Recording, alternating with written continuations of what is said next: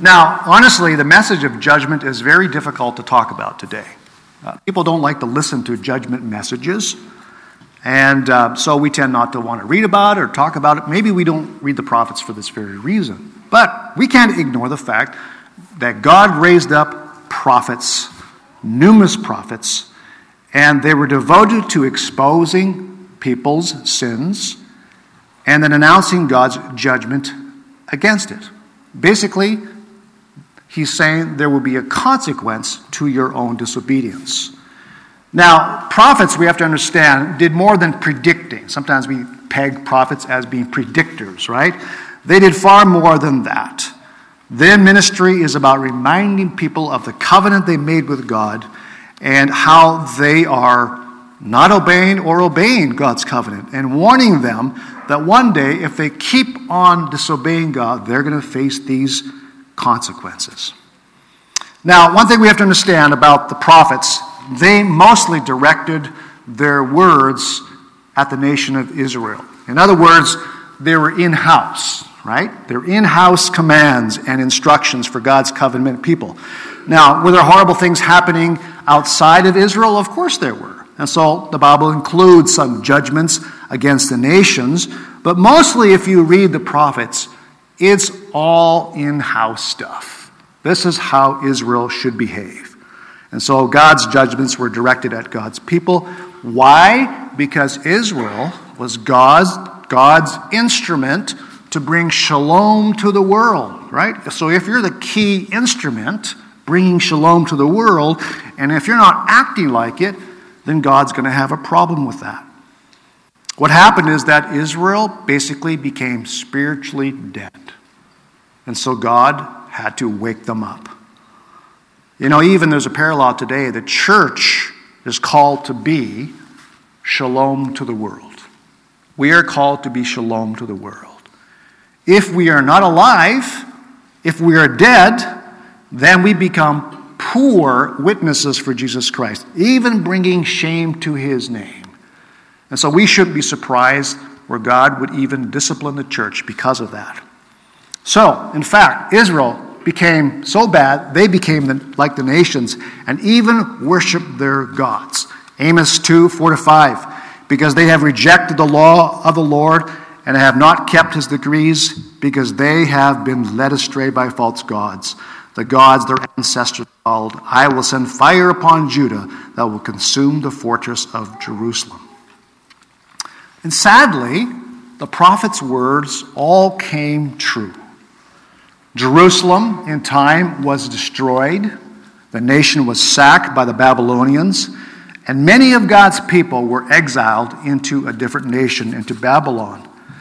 Now, let me just kind of express it in a simple story here. Let's say you have a young boy by the name of Bobby. He's 8 years old, and he is given a brand new pair of shoes. And it's raining that day, and of course, when it rains outside, there's puddles outside. And what do young boys like to do? Well, they like to go into the puddles. And mother knows this. So, the rain stops, and the family must now go grocery shopping. And so mom takes Bobby and her children. And Bobby has this sudden urge, right? When they get to the mall parking lot and there's puddles everywhere.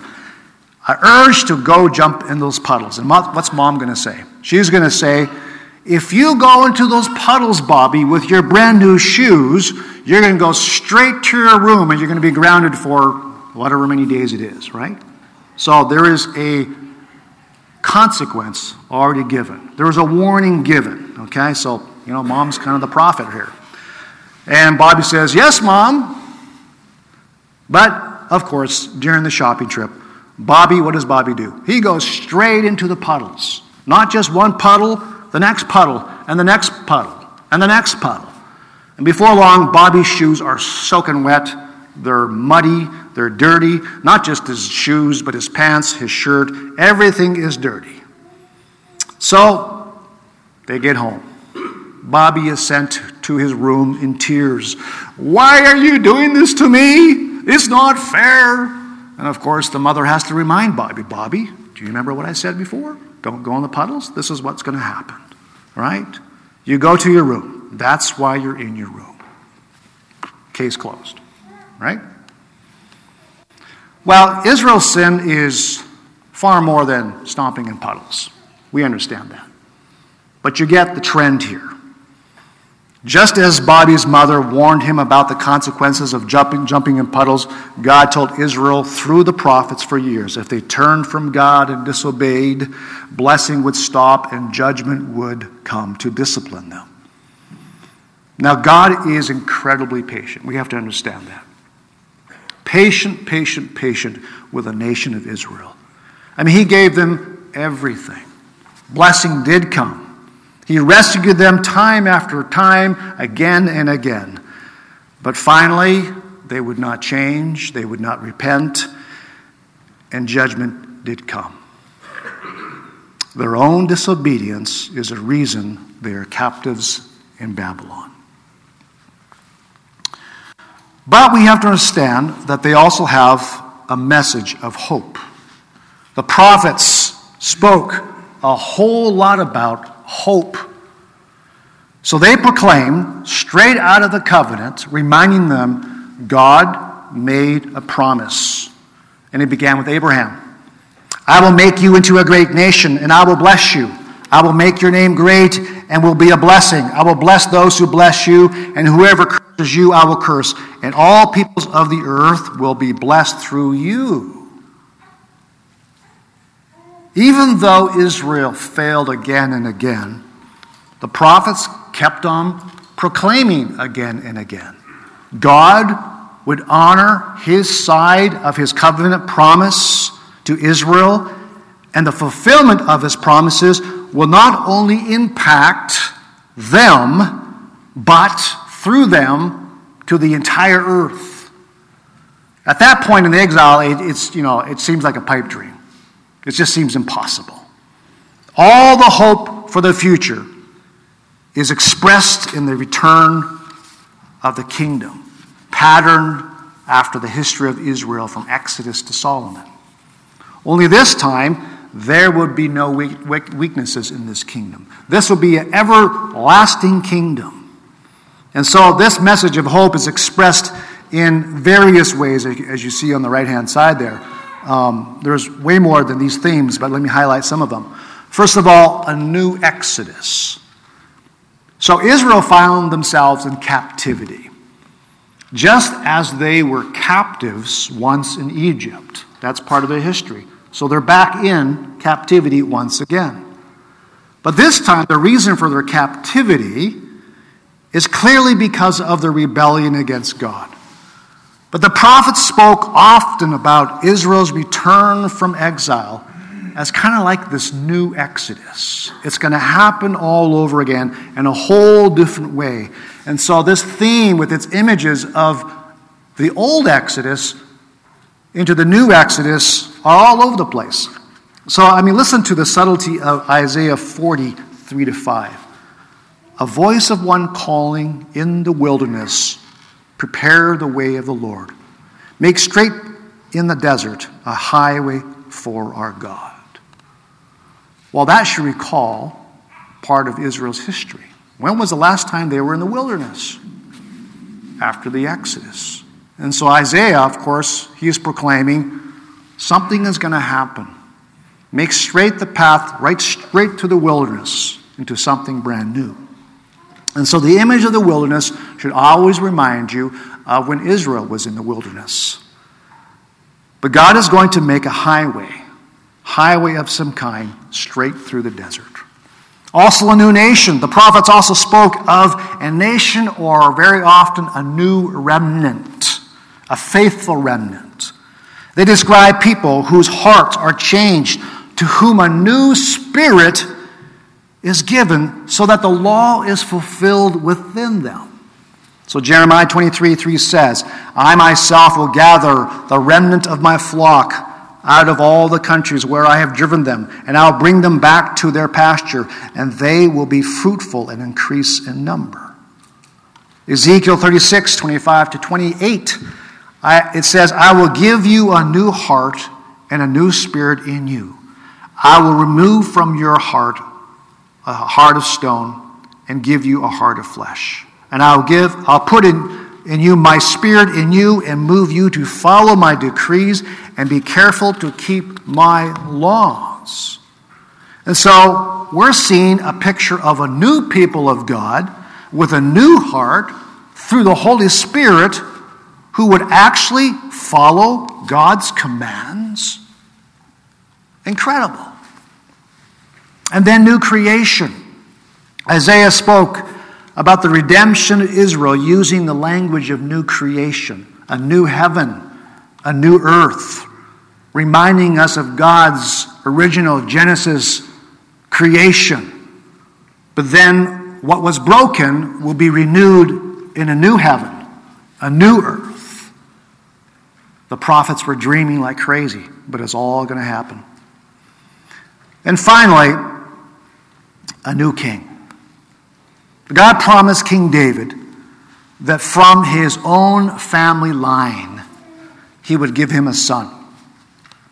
Salvation and an eternal kingdom would be established through an anointed one, the Son of David.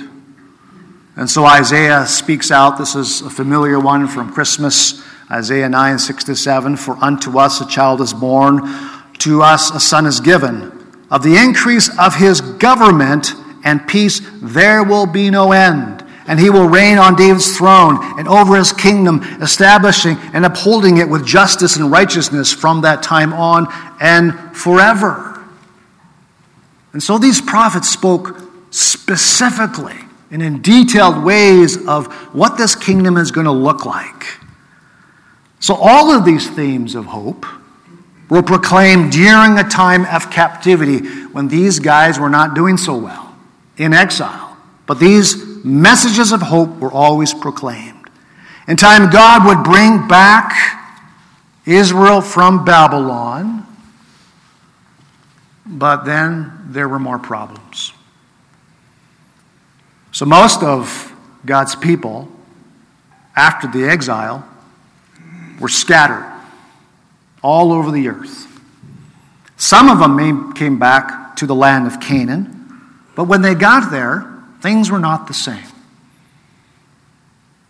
The walls were in shambles. Even after they were built up, things were just not the same. And there was always a pagan king, not the Son of David king. And this would go on for years, hundreds of years, always living in the shadow of a new pagan kingdom, whether it be Babylon. You leave Babylon and there's another pagan king. There's Persia, and then there's Greece. And then finally, when we finally turn the pages into the New Testament, you got it, they're still under another empire. They're still really in exile. And so the big question is, when you get to the New Testament, is where is Israel's God? Big question mark. Where is Israel's God? Where is God's promised restoration? Didn't God say that he would fulfill the promises he made to Abraham?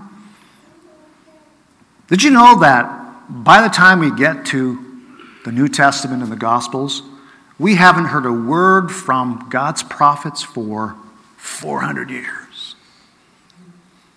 I mean, there's all kinds of history, right? Some of you studied the history of Greece and lots of history during that time. Lots of stuff happened, but we haven't heard from God for 400 years. I mean, that's a lot of waiting. I mean, you thought your wait at the hospital at Grand Prairie New Hospital was long. 400 years is a long wait. Then, out of the blue, well, I was supposed to give you that one. The hairy guy shows up. What an introduction to the Gospels, eh? A hairy guy named John the Baptist. Not a very attractive beginning, but that's what we get. Who is this strange guy who eats bugs for breakfast? All four Gospels talk about him. So, in other words, this is a really big deal, right? You just can't shove him aside. Well, he is a messenger And where is he? He's in the wilderness. And both Isaiah and Malachi predicted there would be a messenger. He would come out from the wilderness. Well, it turns out John the Baptist is kind of like this bridge. He's a bridge from the old to the new. And he has come to prepare the way of Yahweh. Prepare the way of the Lord. Now, how did he do this? Well, he was in the wilderness preaching a message of repentance. So guess what? He sounds just like those Old Testament prophets, right? He just happens to be the last dude, right? Finally, God sent one more prophet. But this time, things are changing. Things are rumbling. The ground is shaking. He's baptizing people in the Jordan River, and he's getting Israel ready for something greater. And at this point in your minds, lights and bells should be going off. When was the last time you heard about a body of water in the wilderness? Ding, ding, ding, ding, right? Red Sea, wilderness, water, splish, splash, big divide, all kinds of water going everywhere. See, what's happening is this baptism in the Jordan River is like this reenactment of the Exodus story. A new Exodus is about to happen. It is happening. Only this time, people aren't leaving Egypt. They are leaving sinful Israel behind. Because that is precisely what got them into exile, right? So, John says, people,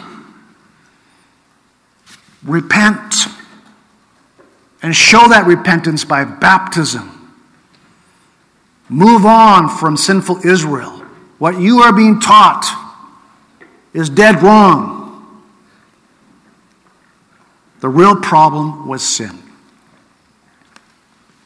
So plunged into water, people are accepting the fact that yes, we have sinned against God. The reason why we're under this exile is because we have disobeyed God. And some of them, thankfully, the commoners, I would say, were getting baptized, repenting.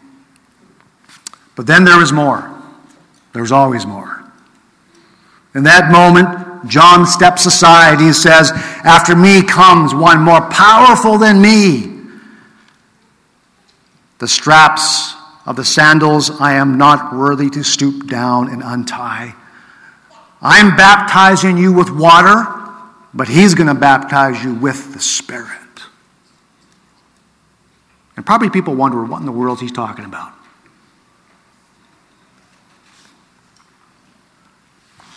Then, a person by the name of Jesus from Nazareth, which is basically a humble, no-name town, kind of like Claremont, right? He wades into the Jordan River. He asks John to baptize him. But Jesus' baptism is not about confession of sins like the others. Rather, it is about God confessing who Jesus is, his real identity. And so Matthew 3:16 says, when Jesus went out of the water, the heavens opened, and he saw the Spirit of God descending on him like a dove. Did not Ezekiel say something about his spirit? I think he did. Then in that moment, a voice came from heaven saying, you are my son whom I love. With you I am well pleased. Well, what is going on here? Then we realize, well, it's straight out of Psalm 2, which is a psalm about the installation of God's king. Psalm 2:6, I have installed my king on Zion, my holy mountain. I will proclaim the Lord's decree. And he said to me, you are my son. Today I have become your father. Well, what's going on here?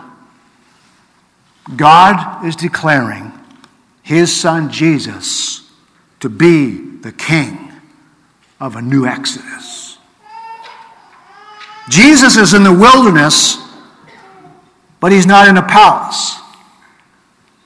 There is no pomp, there is no pageantry. In fact, when Isaiah spoke about this future Messiah, he also said that a servant was coming.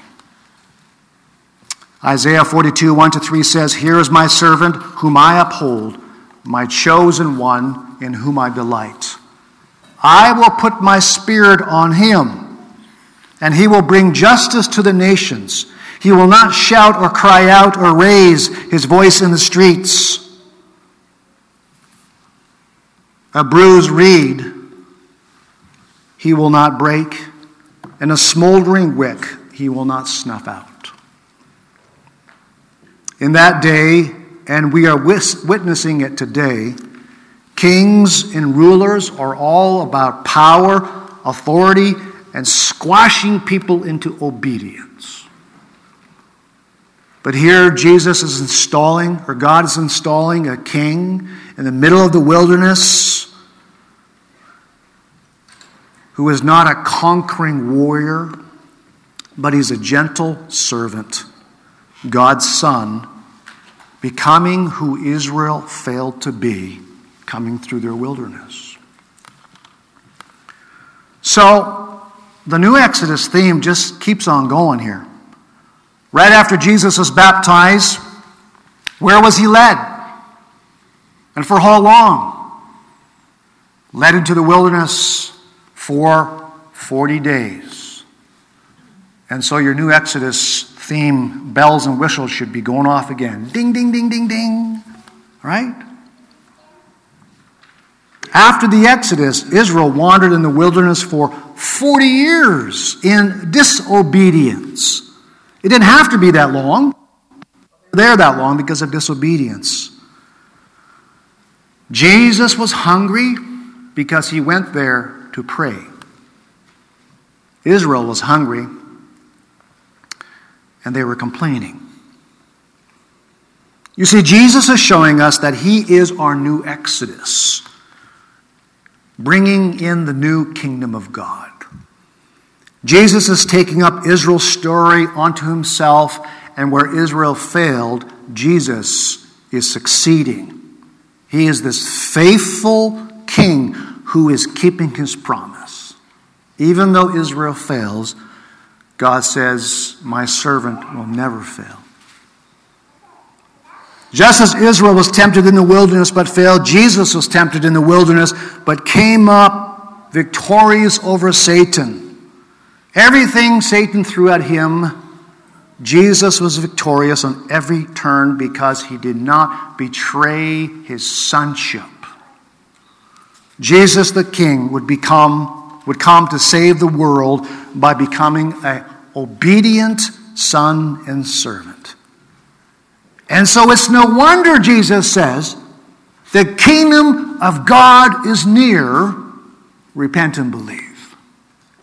Because the one we can follow our way through the wilderness is Jesus. And he's the one he can trust. He is the faithful servant that will lead you home. Jesus is the only king in the whole world that you can trust. So I'm just wondering, to put a question out there, is, do you believe that? Do you believe Jesus is the only king, the only ruler that can lead you out of wilderness?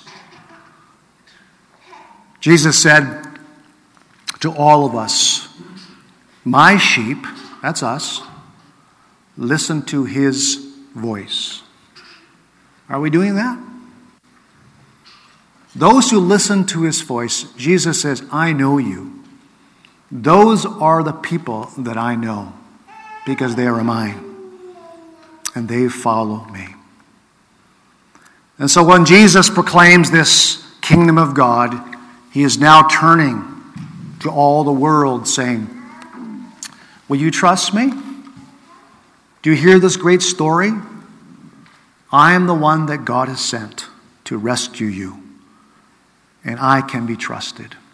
I don't coerce. I do not bully. I love. I sacrifice. I give my life. And if you follow me, I will take you through to the other side. He doesn't just talk a good talk. He shows us by example. He shows us the way. Well, let's pray. Lord, we are absolutely overwhelmed by how you knit the Word of God together. So much intrigue and mystery and uncertainty. God's people who complain, we complain. And yet you have showed the way through Jesus. You are faithful to us. You care about us. You love us. You came to rescue us.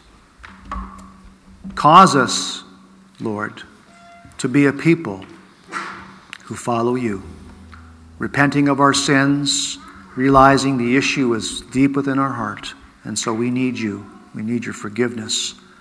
We need your leadership. We need your Holy Spirit. In Jesus' name we pray. Amen. Amen. Thanks, Dan. We're going to close here with one more song, and I think actually we'll just sing the one that we just finished singing before, called God the Uncreated One. So I invite you to stand again with us.